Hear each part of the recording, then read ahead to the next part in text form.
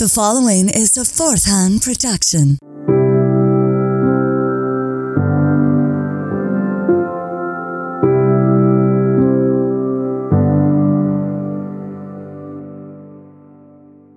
Hey everybody, welcome back into Sad Times.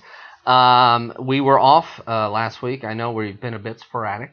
We're back live tonight. I know 2 weeks ago we were not live, and moving forward we're not always going to be live. But anyway, this is Sad Times.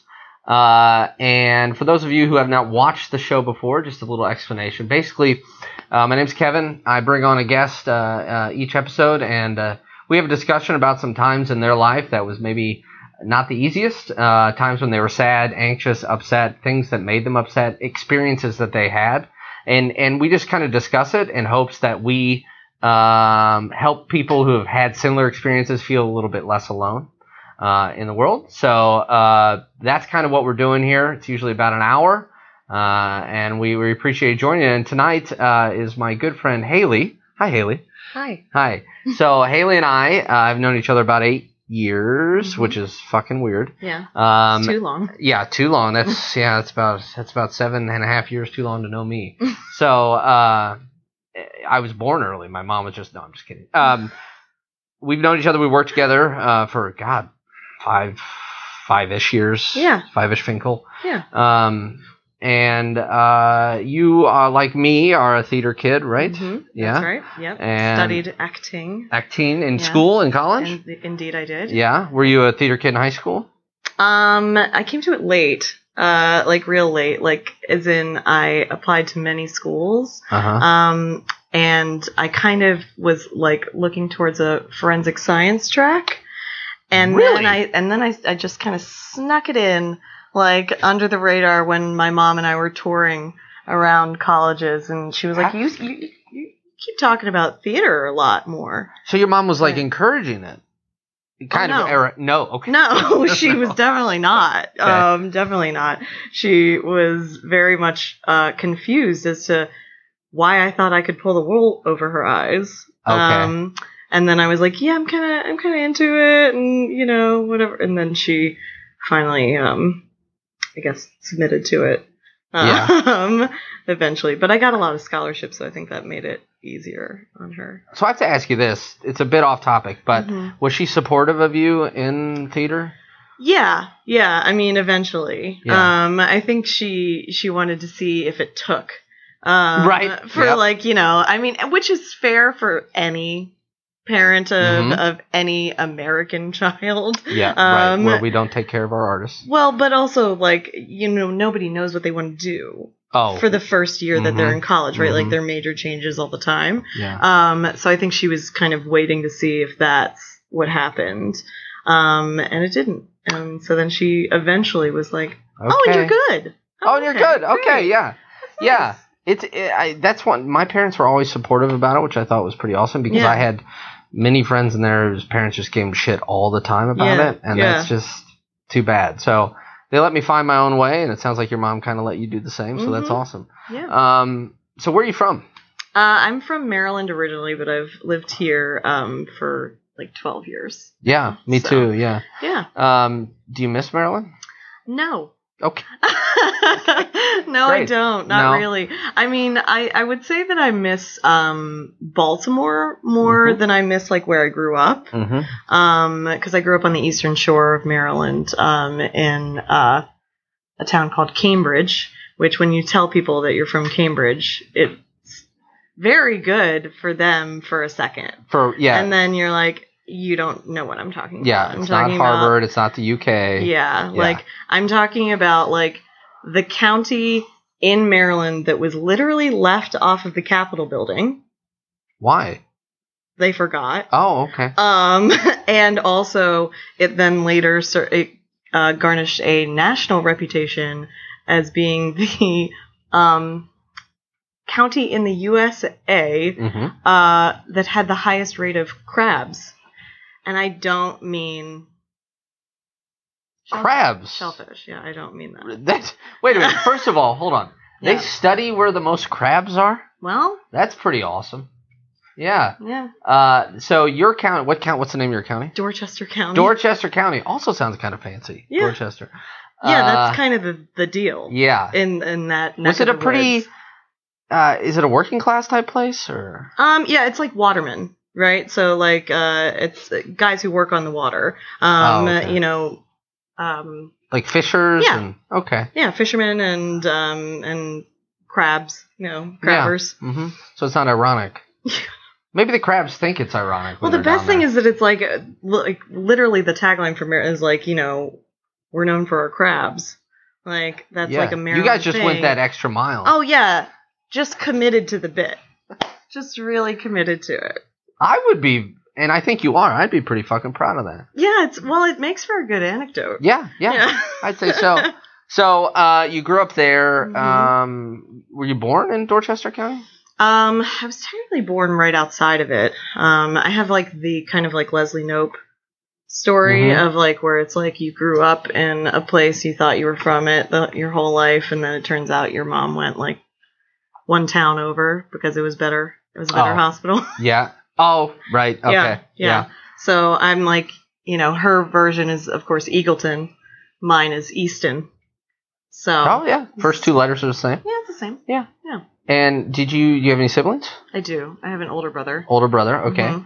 And growing up was kind of like in your house. Was mental health something that was talked about at all? No, definitely not. Feelings, emotions, things like that? I was always told that I was so emotional. Like my mom is very collected. Is she? Yes. Okay. My brother and I used to make the joke, that we genuinely believe that like she could have a career in the CIA and we wouldn't know. Oh, like True Lies. Yeah. Yeah. Yeah, that she would have just like a second life. You know, where she's just like completely singularly focused towards her goal. What is her job? So she had a lot of different jobs because like when my parents separated when I was like 8, got divorced when I was 10. My dad was like a director of Parks and Rec. Oh, there you go. Man, Leslie Knope all over. It's really, it's all over the place. And then, so when they split up, like my dad moved away. And so my mom was just having to kind of figure it out. Right. Very similar to my mom. Yeah. And so, yeah, she just started doing like secretarial work. And then she, just kind of worked her way up. She ended up, before she actually retired, she was a Maryland Occupational Safety and Health Inspector. Oh. Yeah. Shit. Yeah. That's pretty awesome. Yeah. Yeah. And she is retired now? Yes. Yeah. Okay. And she lives in Florida now. Oh, so she got away from the crabs. That's good. Or did she bring some with her? I don't know. I mean, they also have a lot more, I would say, weapons grade crazy type of vermin. Yeah. Well, true. And down in Florida. So your mom would say like, "Oh, it was your mother who said you're so emotional." Yes. I'm assuming. Oh yes. Was that because you would like have meltdown type of deals, or just get really mad, or like what brought her to say that? I don't. You might have to ask her. Okay. But like she continues to say it to this day. Oh yeah. Like we went on a cruise together a couple years ago. We went down to Cuba. And it was like the first night of the cruise, which like, don't get into a fight on the first night. It's a bad idea. It's a rough precedent. Idea. Yeah. And, she didn't care, like, and I was, had a couple cocktails and, was just like trying to talk about something like emotionally charged and was trying to clear the air about something. Like within your family? Emotionally charged? Or no, like between she and I. Oh, so like you guys had some tension. Yeah. And it was like, I think it was something about like, I think it was about the guy that I had dated right before this trip. And anyway, I was just trying to like clear the air. And then she started to get like really prickly, and I was like, I mean, don't do that. Like, we can just have this conversation. And she was like, oh, you're so much more emotional than I am. Do you think that does she just not even want to acknowledge emotions? Well, I think that some of it is hard for her. I mean, I think that she's, as I kind of alluded to, she's a bit of a self-made woman. Yes. Right? Like, but not out of like her, I would say her own desires to be that.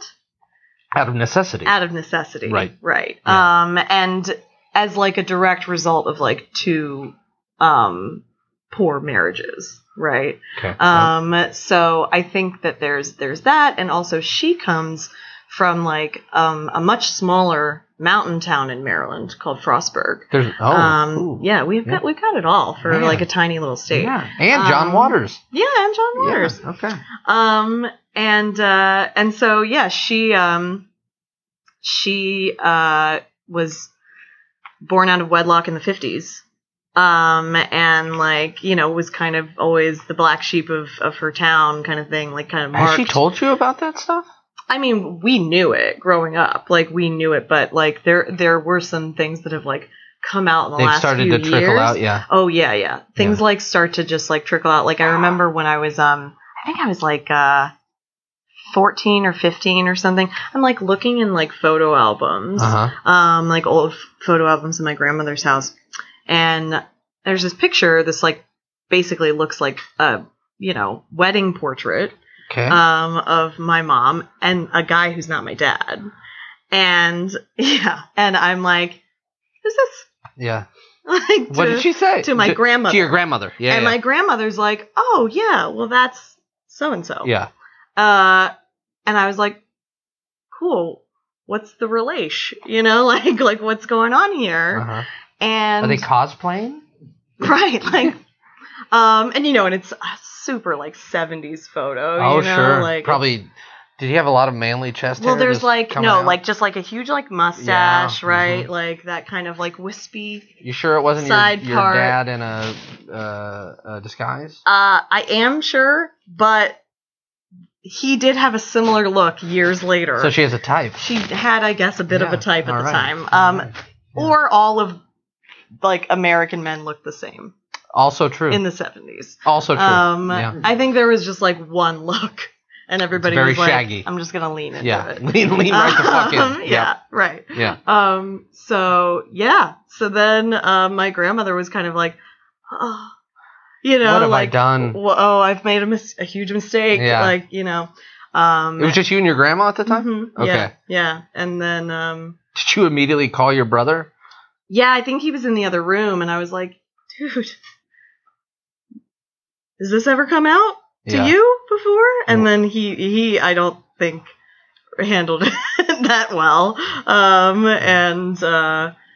It was because my brother's 4 years older than me. So if I was like 14 or 13 at the time, he was in like high school. Yeah, but like they were not.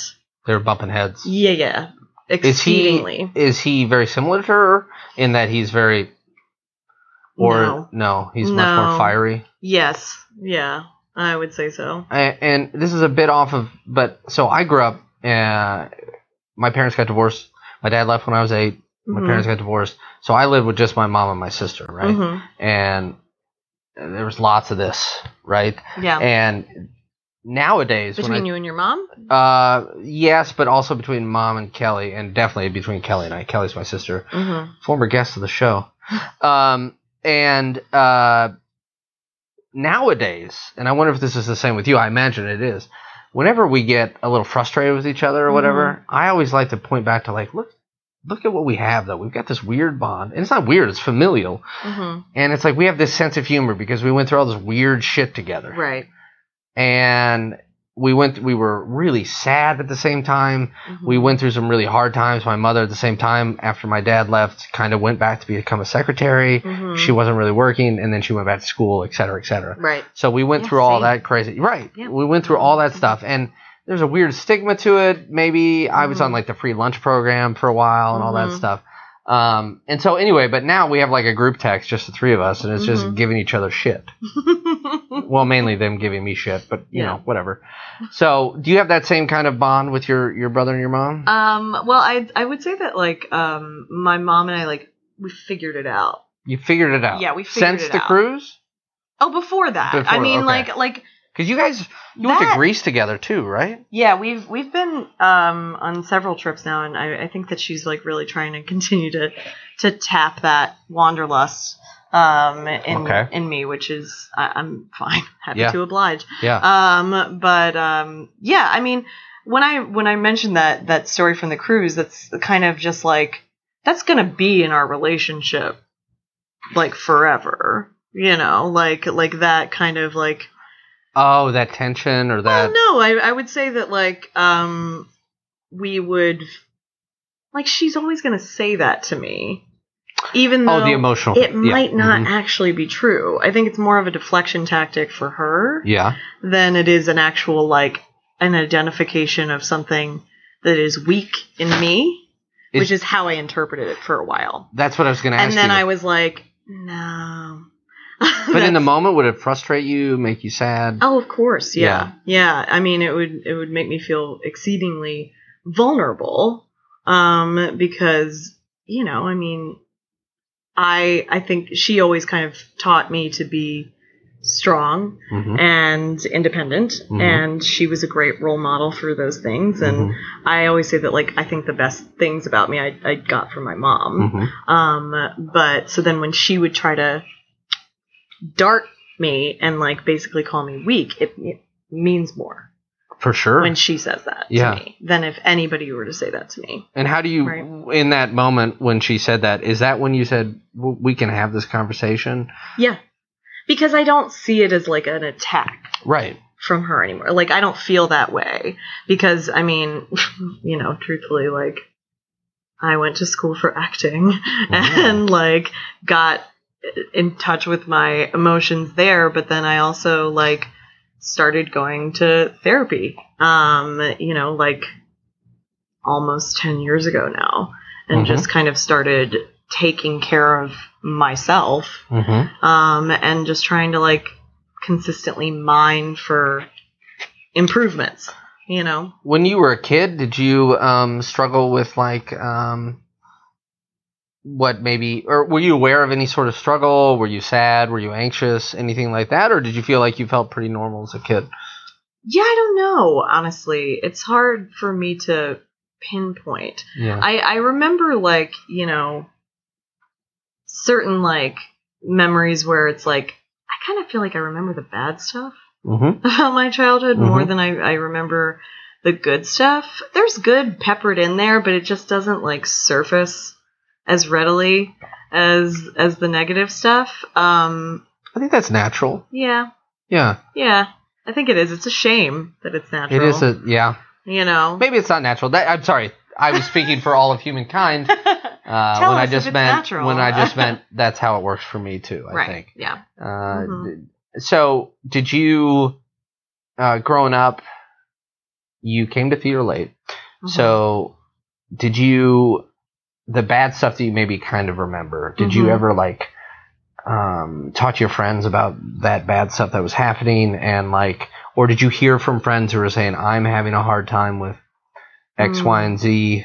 I mean, I think we've all had those conversations, but I guess I'm trying to figure out if and when you had that emotional type connection. Go ahead. Just real quick in the comments, they say, I kind of feel sad for her mom because she has a wall up.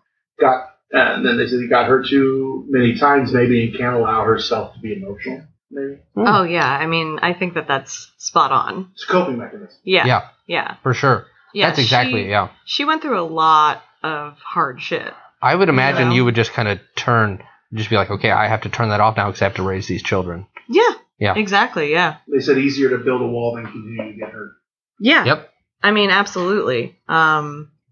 Because, I mean, I don't want to, like, air all of my mother's dirty laundry. No. In public, right, of course not.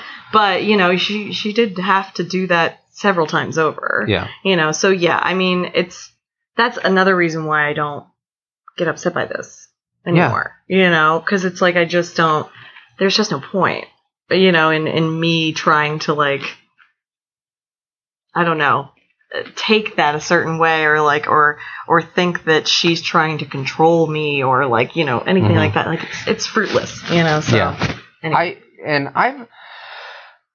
I've never thought you were, quote, an emotional person, right? But I have seen you in the time that I've known you, you're very aware of people and how they're feeling. I think you're a pretty empathetic person. And I've seen you more than a handful of times, many times, be there for somebody who is having a hard time. Did you, is that something that just feels natural to you? Are you kind of the friend that people kind of go to with that type of stuff? Yeah. Yeah, you said that in a very knowing, nodding way. Yes. Can you talk about that a little bit? Yeah, definitely. Yeah. So yes, I am this person. Yes. For all of my friends, and my friendships, and it's something that I have a love-hate relationship with. Okay.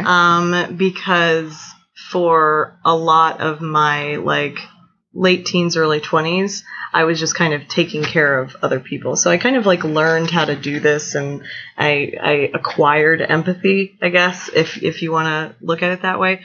Again, through my relationship with my mom. Yep. And when my dad left, right? And I just kind of moved into supporting her, right? And supporting her emotionally. And that's a fucking lot for an 8 to 10-year-old. Yeah, it was. Yeah. But I just, then it kind of just becomes naturalized to you, right? Yeah. It becomes a pattern. And so then, and I would argue it's a good one, because I can be there for other people. I can have these types of conversations. Right. Right. Like, I would say that, like, even though we've already said, like, you know, my mom says I'm like an emotional person and says it in like kind of a negative way. Yeah. I actually think it's a huge strength, and indirectly she caused it. Right. And maybe, and again, I don't want to go too far down that road, but like maybe when she says like, you're such an emotional person, there's a part of her saying, because of what happened and everything, I'm the reason that I see her as an emotional person. Right. And like there's like a reflection in that statement. I mean, I can't, neither of us have kids. Right. I worry if I ever have kids. I worry about everything, but if I ever have kids, like I would just be so worried that I'm going to fuck them up all the time. Right. Do you know what I mean? And you're exactly right. Being an emotional, empathetic person, especially in this world nowadays, is an extremely important thing, but it's not always easy. Yeah. And to be the person where you're kind of the friend that a lot of people come to. When did you really start dealing with some really life, like real life, we'll call it real life, hard situations with people in their mental health? Like, how old were you with your friends? Well, I mean, that's going to kind of segue us into, you know. You got it. Yep. Just kind of naturally go into it. Yeah. So, yeah, I mean, when I was 15, I had two of my friends commit suicide within, like, 3 months of each other, I think. And they did it in very different ways. And one of them was my good friend, her brother. And I mean, this is, you know, if anybody is triggered by anything like this, like, this is a little bit graphic, but, he climbed up on a radio tower, threw himself from the radio tower. How old was he? He was 16. Wow. She was 15, I was 15. Okay. Right. And then, like, 3 months later, a friend of mine who had transferred to, like, another school in the county, he brought a gun into his high school and killed himself in the bathroom. So both of these were, like, very public shows of... Yeah. And very young kids who were just feeling completely powerless against everything. And I never really got any answers on either of those, right? Like as into why they did it? Yeah. I Right. mean, they didn't like really, either of them really like leave a note or anything like that. And, you know, and again, it was done in such a public way that it was hard to kind of move past that. But like, so that was like, okay, that's like a real life thing. And again, like, you know, the place in Maryland I come from, it's, you know, it can be a little bit more grisly than anybody would Sure. assume. I just keep thinking longshoremen. Yeah. Like, guys with hooks for hands. Right. Yeah. Yeah. Right. Crabs for groins. Right. Exactly. Mhm. Right. So yeah. So that was some pretty dark shit. And sorry, so you say it's really public, and it obviously you talk to your friends about it, but it's are you saying like as the community, it wasn't like people didn't talk about it? Or yeah. did No. they? No. I Okay. don't. I mean, I like barely talked to my friend whose brother this was about it over the years, even. And they were very. I would say they were a very open family. As well, and of course, them being that close in age, they were very close. Was that her only sibling? Yeah, it was her older brother. And yeah, so she didn't really talk about it that much. Understandable. And then, you know, we kind of like moved past it, and like graduated, went to college. Yeah. We went to the same school together, actually. But then we started to kind of divert, and She went that forensic science way? no, she actually Okay. circled back to theater Oh, in okay. like her senior year. Yeah. But she went a few other. It's what plays. brings us all together is Yeah, theater. It really does. Yeah, Bring families okay. together. Yeah. And I don't know. Then I feel like it just started to. Once I became like a young adult Mhm. and graduated college, like that's when I really started to kind of reflect on this stuff. And then I would, you know, I don't know, I've like had a few friends who were always kind of like threatening suicide. Can you, if I may ask, Mhm. threatening means like something as blatant as I'm going to kill myself, or Yes. I might hurt myself.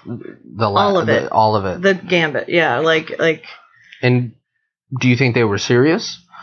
there was no reason for me to think at the time that they weren't. Now I don't think so. Well, I don't think that's fair to say. I think that this person is still in my life. Mhm. I'm a very close friend of mine. And I don't think that we were equipped to deal with what he was feeling at that time. Yep. And we have since become equipped. And the shame of it is that we've become equipped because we had another very close friend of ours, mutual friend of ours, kill himself. And that then led, I think, him to seeing how he was affected by that. Yeah. And then he's kind of, Seeing how he was affected by that, and seeing like if I were to do this, Mhm. this would happen. exactly, yeah. So Mhm. I have been that person more than once with close friends, Mm-hmm. where I've talked about it. I've never personally felt I was going to do it, Mm-hmm. but there have been times in my life where I've been so overwhelmed Yeah. with emotion and anxiety and stuff. And so I always say one day my brain will win. And Yeah. it's fighting its fight. Right. And I'm fighting the good fight. I go to the gym every day, and Mm-hmm. I take my Prozac, and I do all that stuff. But one Mhm. day it will win, you know. Right. And I try to tamp that talk down, yeah. especially with, you know, people who care about me. Because Mhm. I don't think I'm going to kill myself, but like there's that fear of it, Sure. of my brain. It's just a monster. Right. So, and it makes me think of like people will say to me, well, it's so selfish. And then I think about that, yes, I guess that is the ultimate selfish thing. But at the same time, to suffer that much, Yeah. Mm-hmm. I don't know. It almost makes a sense Yeah. for people who actually are like, I'm now going to do this. Yeah. And this is a very tough subject because of the fact that it's I personally alternate around how I feel about it. Sure. Yeah. Constantly, from one person to the next, and I actually just had another friend a few months ago. No. Yeah. Really? Mm-hmm. Yes. Somebody that I lost touch with, and I wasn't as close to this person. Mm-hmm. But yeah. Again, it's kind of, there's unfortunate mental health precedent in all of these cases, I would say. I don't know for sure those first two that I mentioned. Yeah. I don't know for that for sure. Right, because I never got those answers, right? Mm-hmm. That's kind of what I mean by answers. Yeah. Whereas these most recent examples, I definitely know that both of these guys were struggling very long term with pretty egregious mental health issues. Depression? Yes, but also, so this most recent friend of mine, he, in his family, his mother was a paranoid schizophrenic. And so he had the genealogy of that, and the hereditary nature of that in his own mental health. Was he medicated for that? I believe so, but I really don't know. Yeah, and I don't know much about paranoid schizophrenia, but it sounds just like a nightmare it just sounds awful. Yeah, I mean, it's the most extreme, I think you can really get. Where, everything that you were saying about some days you're just kind of like, one day my brain will win. Mm-hmm. That person's brain is 5 times louder than yours. You know what I mean? That's just... So it's it's so much harder. Dolby surround sound. Right. It's so much harder for that person. And so if you have even any inkling towards that, any slight versioning of that does make that so much harder. My other friend, who you know. I did know him, yeah. He was definitely also suffering with some very hard levels of depression. There is a term for it. I didn't know it at the time. Okay. And I can't remember it now, which is a failure on my part. That's okay. But he was also just dealing with so much weight, on his spirit. And it was very difficult for him, I think. I mean, this was a person who, you would never have known it, really. Yeah, that's what I was going to say. So I didn't know him as well as you did. Mm-hmm. We worked together. We joked together. One Christmas we worked together, and our last names put together was Christmas. And so we made a whole thing about it and all this stuff. I could tell maybe that he was a little, I could tell that he was probably anxious, or so it seemed to me. Mm-hmm. But when I found out, I was very surprised. But again, I didn't know him that well. Were you surprised? I can't even describe to you how surprised I was. I mean, I think about that day more than probably any other day in my life. Because it was just, it made no sense. I found out over GChat from his roommate who was my previous employee. It was all piecemeal, and then I just told my boss and was gotta go, and I still didn't know if it was true when I was in the cab going to his apartment, and then I get there. Sorry. Yeah, he did not kill himself in his apartment. It was in a neighbor's? But I didn't know that at the time, and neither they weren't sharing that to anybody who was non-family. Yeah.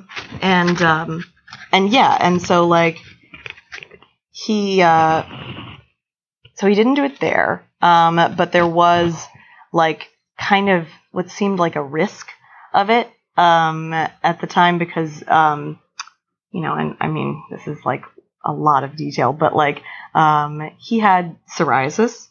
And so there was blood on his bed, right? But it wasn't enough, but just from him like scratching the psoriasis. Right, yeah. exactly. But all you have in that moment is like, I've now been told that my friend killed themselves. There's blood in his bedroom. I don't know. Were you alone or was somebody with you? I was with his roommate. So you went up there alone in a cab? Yeah. Okay, got it. Sorry, go ahead. And then, you know, we're just like standing there like looking at each other, basically like being like, I don't know what you're saying to me. I don't know what to do. Right. And then, I think the police showed up and talked to us for a bit, but like he wasn't telling us anything. And I was like, okay, well, I've got to go. I'm just going to leave. And, you know, I went home and, I also like lived above, a police officer at the time. And so and also I'm like, you know, calling my friends and like, you know, just hysterically sobbing and, you know, I mean, insane level of emotionality, where you're just in free fall.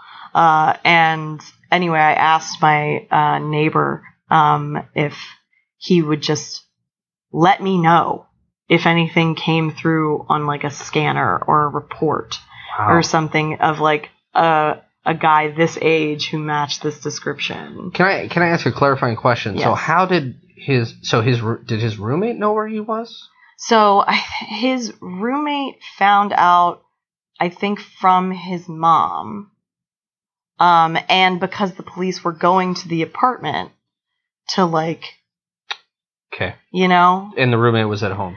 Yeah. Okay. Right. So he was like, I don't know what the fuck's going on, you know, like, and he's upset and doesn't know how to like tell me these things, and I'm like losing my mind and just, yeah, it was just like a lot. And then, yeah, I just kind of had to wait.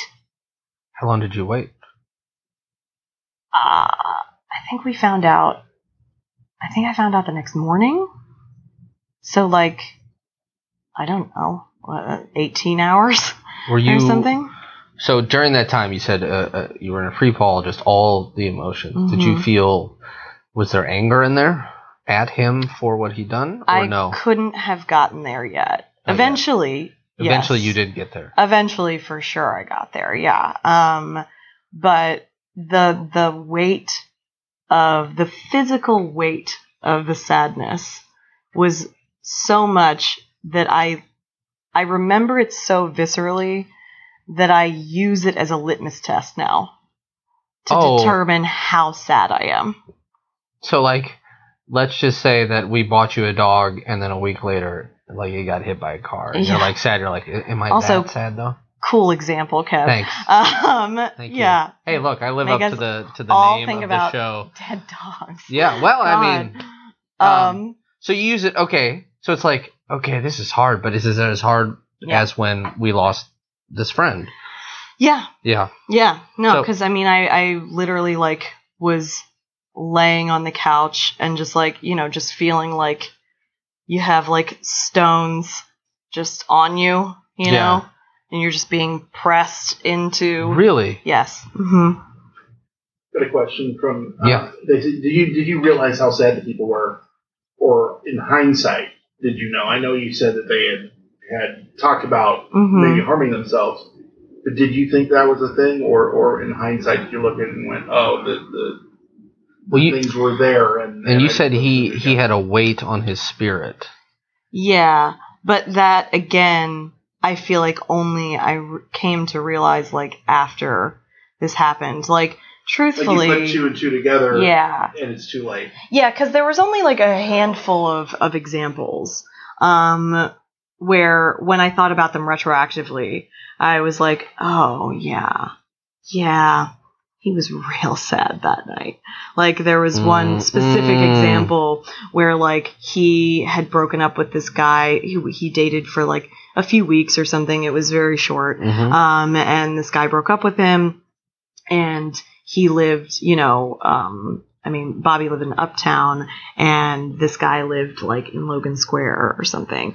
And so completely opposite. And, you know, he, like, I remember he was telling me that he, like, rode the bus, got, like, super drunk, rode the bus. It was, like, raining, stood outside of this guy's apartment and just, like, drank. And just, like... Did he try to get his attention? No. He just was there. Okay. Yeah. And, like, I remember him telling me that at the time, and I was like, but, I mean, do you need a hug? Like, what do you need, you know? But that was as far as my thought about it went. You know, like, I would never have thought, especially just given, like, he was such a giving, caring person. I mean, you remember, you know? Yeah. He was literally, like, the guy who, like, he had this thing, which I don't know if you ever were familiar with it, but he would always, like, say, like, it's Haley Day. Oh, yeah. Where it's like, you have to make all the decisions. So that you're like 100% selfish, and that you're getting all that you want and all you need, you know? And he did that with everybody. It was something that, like, I remember somebody said at his funeral, they, like, mentioned that, and that was really good to hear, you know, that, like, but then it also made it all that more confusing, you know, at the time. But yeah, because this was a few years ago. Right. So I've since processed it over and over and over again. I continue to do so all the time. But is this something you've talked about in therapy as well? A bit, yeah. I don't talk about it as much as you might think. Actually, I write about it. I started working on a play about this, specifically him, but I'm actually thinking of changing my tack. Okay. Because I thought about the fact that it's actually been so many people.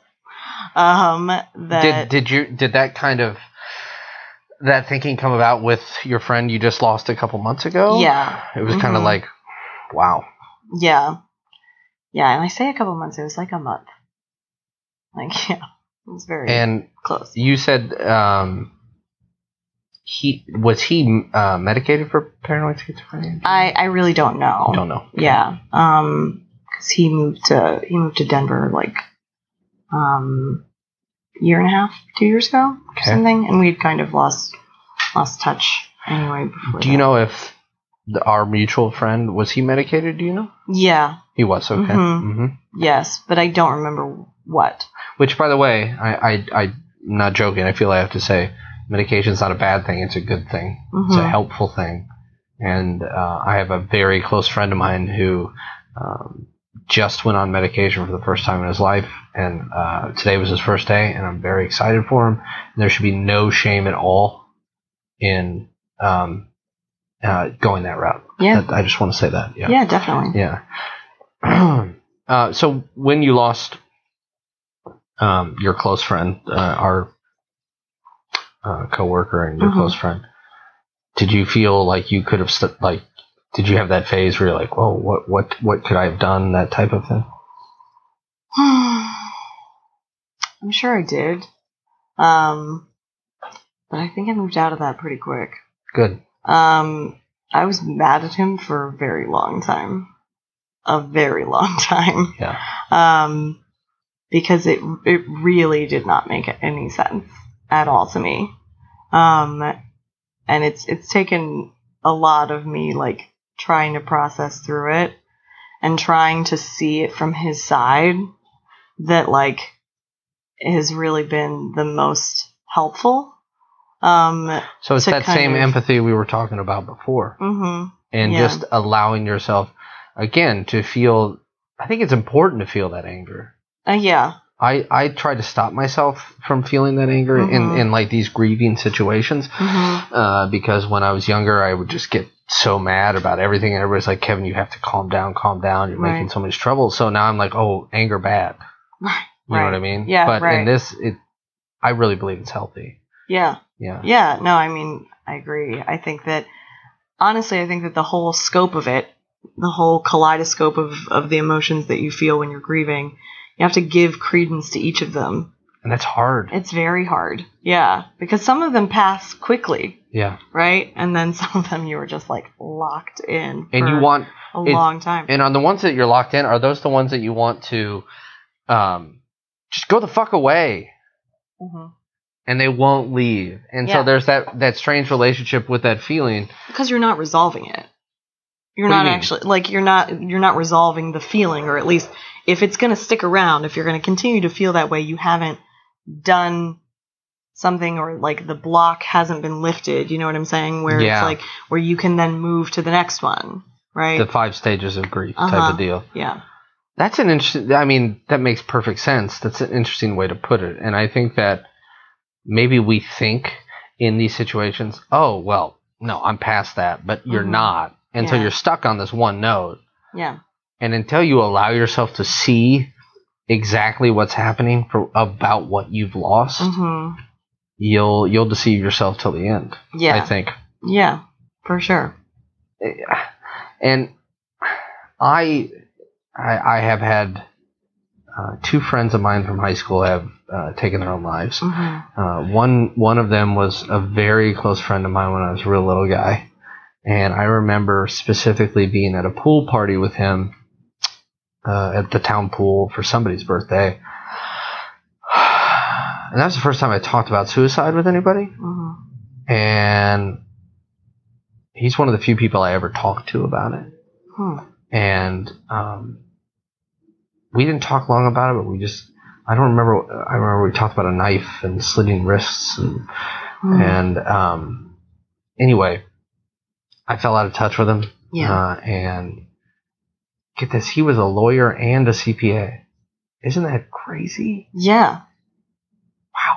I mean, that just blows my mind. I mean, but I was in India and for work. Yeah. And I got a Facebook message from somebody I went to high school with. I'm like, this can't be good. You know? Right.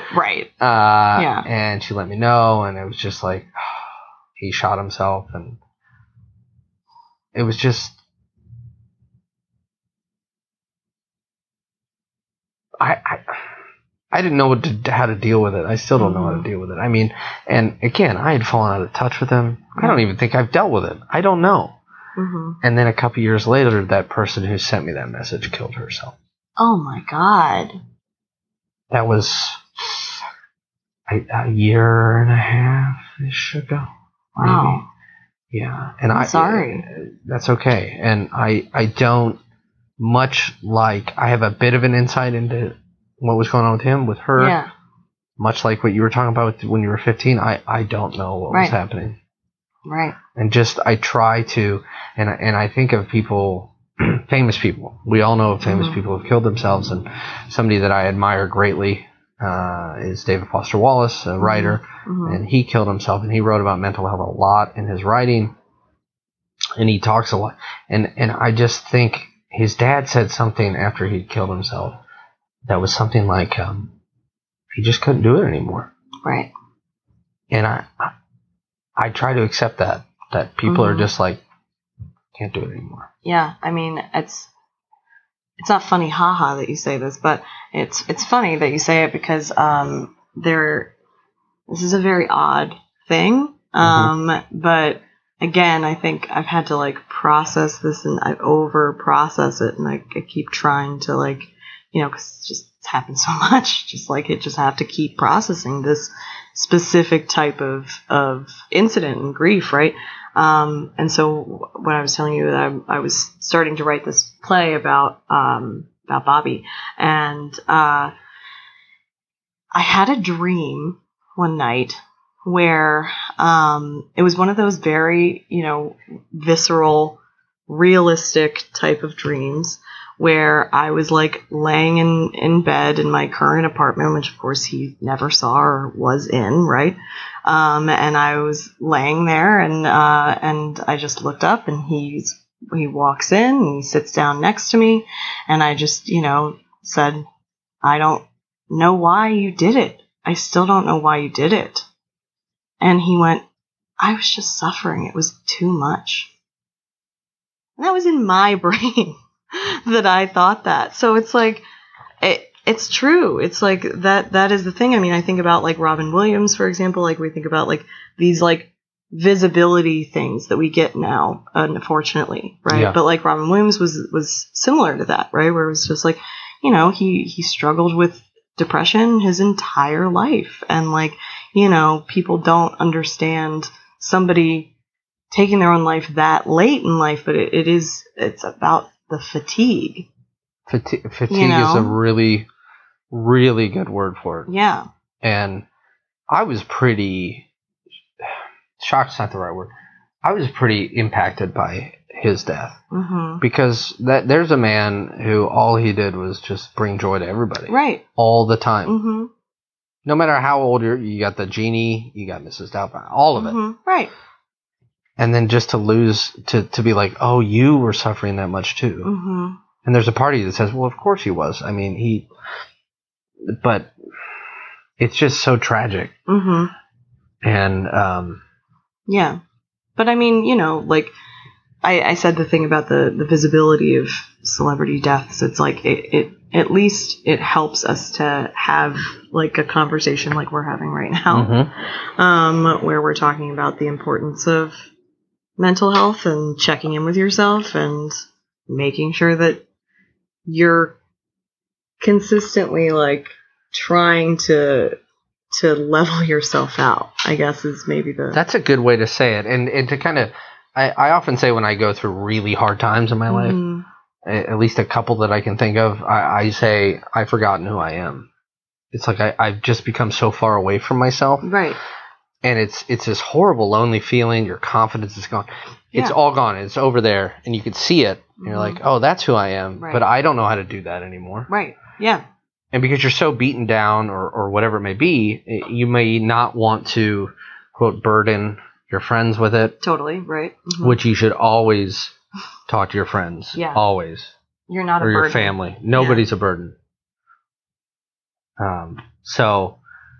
was there anybody else like that you were kind of shocked by? I mean, I guess everybody's shocked when somebody kills himself, mm-hmm. but as far as somebody who's kind of famous that you found out and you're like, oh. I mean, I think that like, I kind of mentioned to you the other day, but Alexander McQueen. Yeah, he's a fashion designer, right? Yeah, okay. He was an absolute genius, like, like gothic, macabre kind of juxtaposition with fashion and couture, like it's just kind of a very like edgy couture designer. Mm-hmm. And yeah, that was just one that I think like genuinely came as a shock to most people at the time. I mean, I forget what year it was. 2014 or something like that. And again, he'd like, just had this host of success and, like fashion week after fashion week after fashion week and, lauded as one of the absolute greats, a legacy tastemaker, mm-hmm. like really somebody who just kind of comes onto the scene and is an instant legend, in their field. And then it's just, like that one was definitely. Was he like 30? Yeah, I think so. Young? Mm-hmm.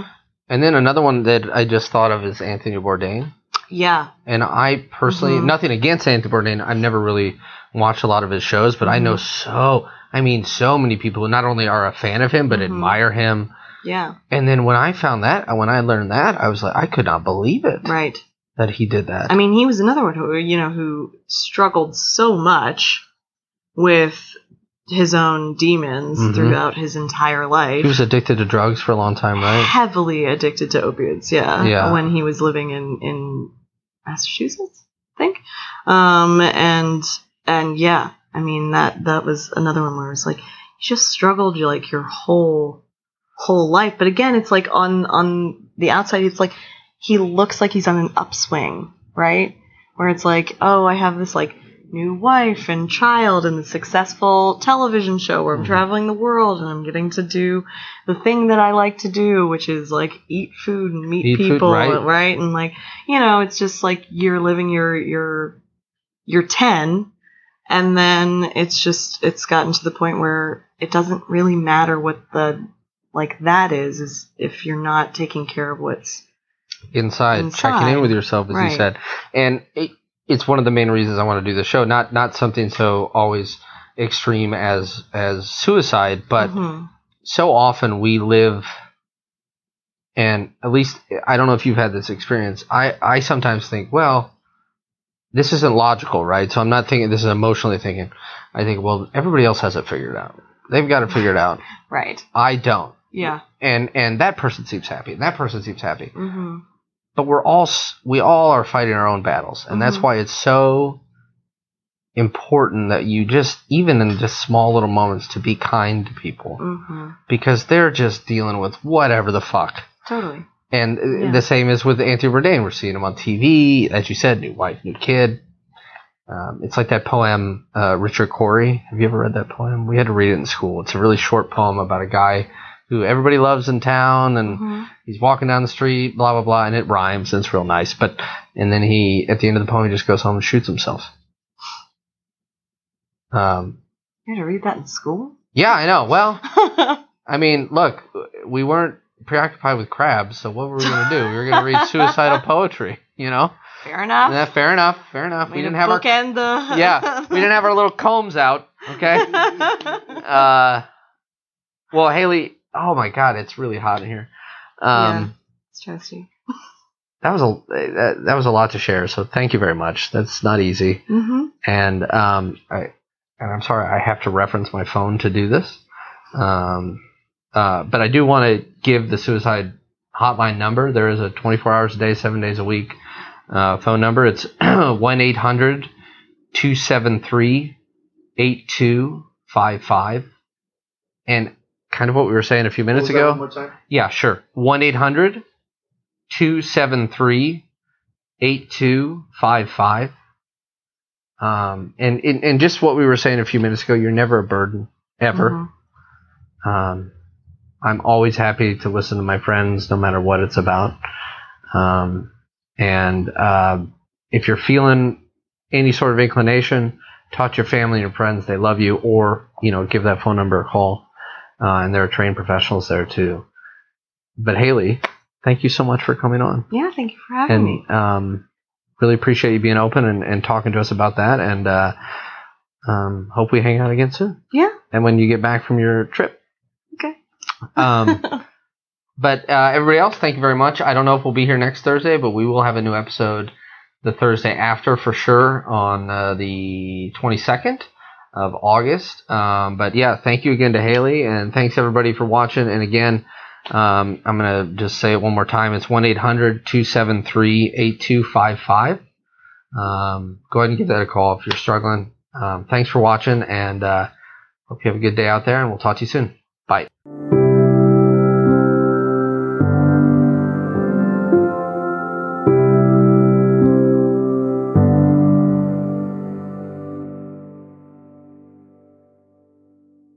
You've been listening to a Fourth Hand Joint.